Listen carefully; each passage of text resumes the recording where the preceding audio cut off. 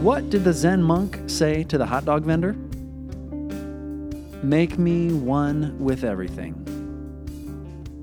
This is the Fabric Podcast, and while the idea of prayer might feel like a joke, we're spending these next episodes wondering together at the multifaceted practice of prayer and how it has the potential to deeply connect us or help us see how we're already one with everything.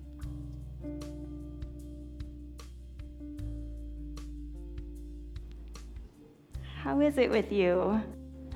How is it in you? I'm Melissa. I can tell you that I have been in a wrestling match trying to conquer prayer, and it has beat me. It has won. So I am going to be practicing the message through this time together of trusting that everything is holy now. And we're going to be practicing some radical acceptance for you too, and me, and gentleness. And we're going to see where that takes us. And to start, I want to suggest finding your heartbeat. Maybe if you want to do it right on your heart. Find it in your pulse. Maybe if you put your fingers together, you can feel your pulse, any of those things.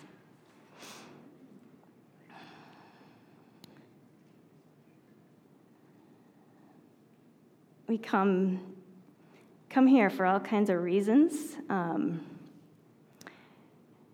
we show up with all kinds of realities. And our hearts beat diligently, pushing blood around our veins and oxygen and taking away what needs to be taken away. And we can just be here. It's not often we get to just sit and rest and not do, not think, not decide things, just be and let that heart beat and let all the things be for a moment. So that is the invitation here. To just be. I had some ambitious questions in mind, and I still do, probably the most ambitious. Everything is holy now. Really? I love that song. It's beautiful. Beautiful. But what does that even mean?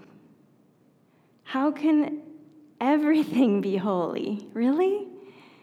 I bet right now you can help me list some things, and I'd like you to. Where is it hard to believe that today? Everything is holy. The tragedy in Nashville. Holy? People I know struggling with mental illness. Is that holy?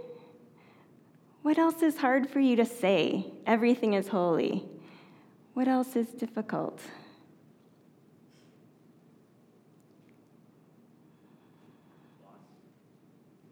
Loss. Injustice.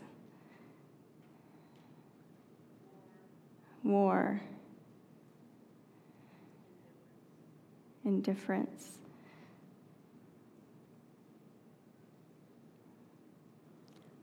Slow change. Change you wonder, will it ever happen? You work and work.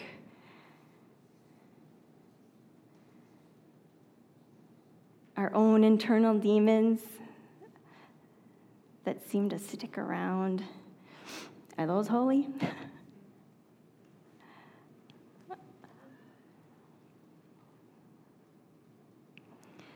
Yeah.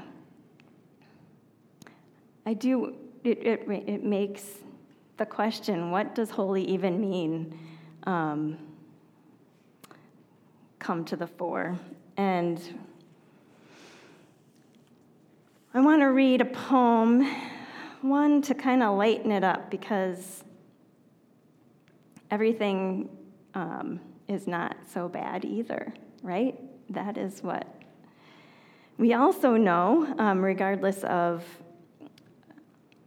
our current perceptions and feelings or experience, there's always more going on.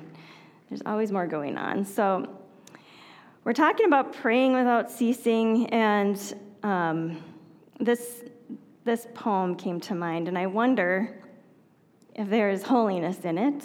And it's from our friend Mike Russert. And when I read it to you, I wonder what you'll think.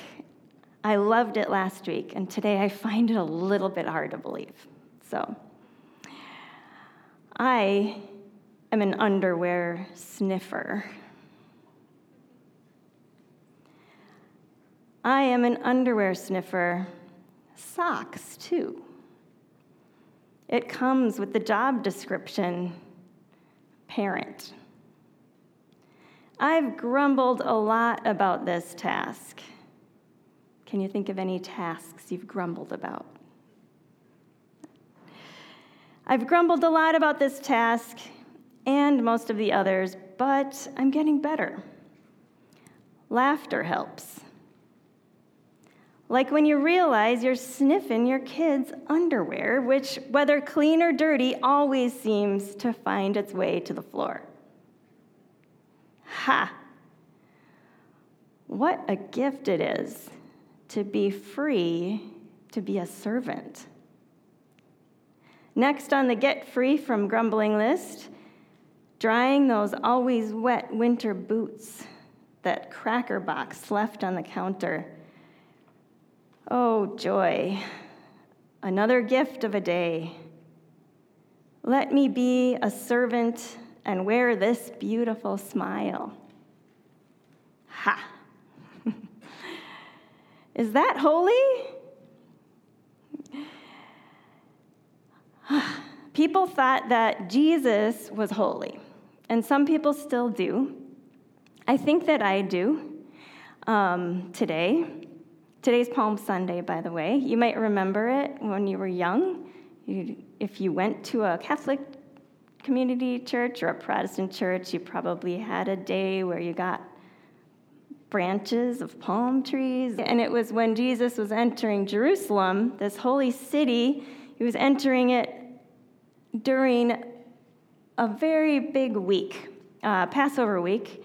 And that week already was remembering a kind of rebellious story. And so it was already a time of heightened tension. And Jesus chose that time to enter, I think because Jesus was stirring things up. A lot of people had started following Jesus, and he was a new kind of king. There was a lot of healing that happened around him in his presence, it seemed, things people didn't think were possible. And there was this new kind of teaching that people hadn't heard before. It was different. It seemed like maybe things could be different for people's lives. The establishment, however, was quite threatened. They didn't want a new king. They wanted to be the king, right? So I don't know about you, but I can relate to both parties. I want to be the king sometimes, be in control. I mean, that has served us well in our lives, right? We need to learn to have some self-efficacy, some independence, and to make things and to even build some cool stuff and be able to handle things and manage things, right? But let's be honest, a lot of times that ends up being quite the Lone Ranger endeavor. We kind of want to be the king and have it all and handle it all. A king that can kind of be in charge of all that stuff that we're not quite sure is holy, that shouldn't belong. We also want to have a king a king that can just take care of all that stuff, and if it's not taken care of, one that we can just point to and blame for all of it and reject and have it be out there, away from us. So sometimes I want to have that king, sometimes I want to be the king. Either way, it feels like a losing proposition with Jesus. There's a book called Breathing Underwater, and when Chris Lillihai and I were talking about wrestling with this prayer stuff, it came up, and he mentioned that was one of his favorites, or maybe his favorite theology book. And I had heard of it, hadn't read it. I ended up going to see my parents, and there it was on the bookshelf in the room that I was staying in. So I pulled it out and started reading it, and there's a summary of why Jesus is so both compelling and so impossible. It's a summary of the wisdom of Jesus and also of the wisdom represented in the 12 steps. So the book is called Breathing Underwater, Spirituality and the 12 Steps. And he's working on how do those both represent this paradoxical wisdom.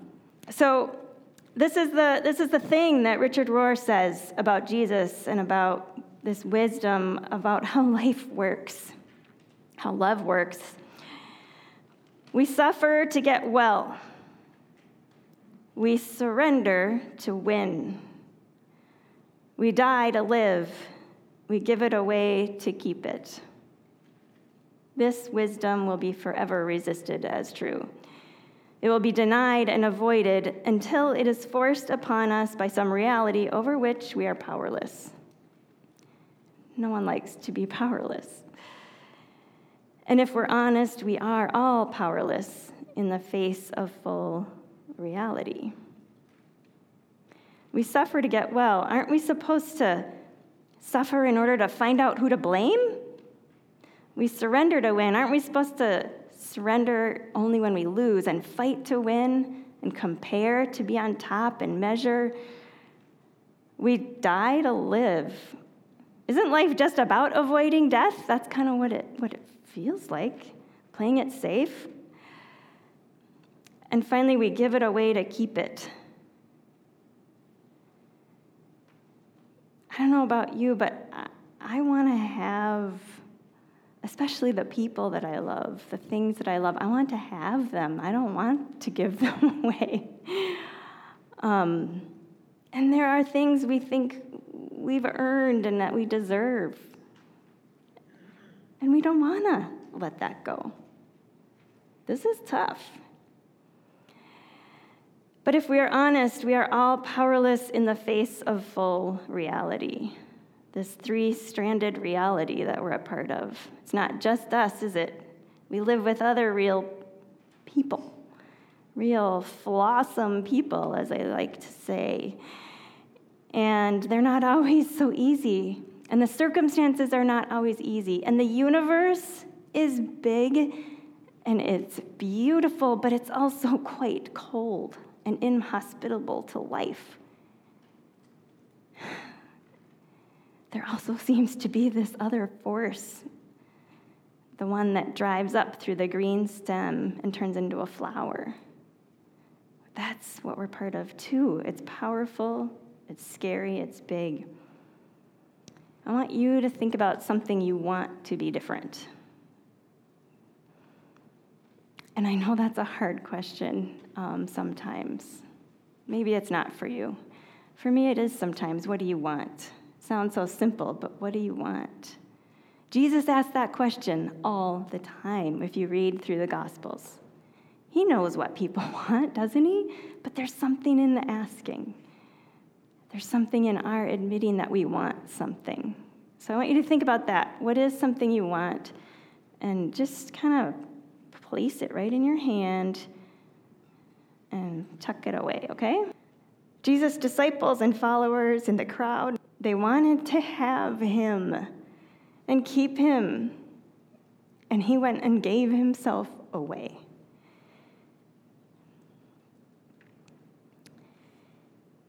It seems that it wasn't his ruling over, his power over all the things and the people where the healing was. But it was in his presence with all the things and with the people right in it. Presence. Presence. Do I have the courage? Do you have the courage to see and sit with and accept what really just is right now? Inside of you, the other people around you, in this world. I mean, sometimes it's just the underwear, right? Sometimes it's dreams that are so good and big that they're scary. Sometimes it's someone offering to actually love us. And it's good, but it's also scary, right? There's risk in all of this. And on the days that it's hard, which they do, we need reminders that come in the form of bodies and in eyeballs and in arms and hands.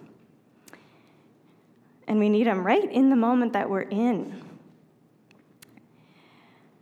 There's some old words. Before Paul said, pray without ceasing. What is that? It's not talk without ceasing. That would be dumb.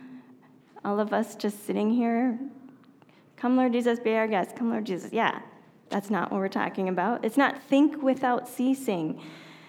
Paul wrote, rejoice always, pray without ceasing, and give thanks in all circumstances. This is the will of God, is the end of that. Ooh, that's a strong statement. But some thousands of years before, many of those people, I think, would have been Jewish. Well, Paul certainly was, and would have known Moses' words to the Hebrew people who were wrestling with how to find life, how to follow this all that is, this integrity, this God. And the command, Moses said, this command that God had given them, it was not too mysterious or remote for you. It is not up in the sky, nor is it across the sea. No, it is something very near to you. It's already in your mouths and in your hearts. You have only to carry it out. Presence, here, close, here and now. Is it really possible? Could it be that near? Could it be that close? Could it be that easy? I keep going back and forth. Is this easy or is this hard? It seems easy sometimes. Like we make it way too hard. All these things get in the way. But maybe it's really ease.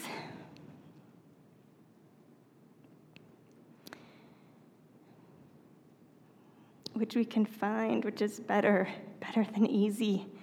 It's better than better. And maybe it is as close as our breath, that name of the God who gave that command. The name in Hebrew sounded more like a sound of breathing. That's God. That's close. That's right here.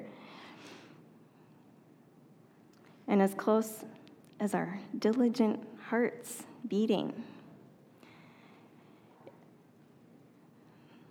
So, living prayerfully is more of a posture than something we do, and it's weaving with all that is in each moment. How do we do that? We learn to see, open our eyes. We learn to be present with and accept what is right here with reverence. With reverence. maybe everything is holy now. Somehow. I'm going to be sharing a poem with all of us. And a friend of mine shared it with me at a time when I needed a reminder. And so I'm using it again today. Why not, right? Admit something. Everyone you see, you say to them, "Love me." Of course, you do not do this out loud. Otherwise, someone would call the cops. Still, though, think about this great pull in us to connect. Why not become the one who lives with a full moon in each eye? Always saying with that sweet moon language what every other eye in the world is dying to hear.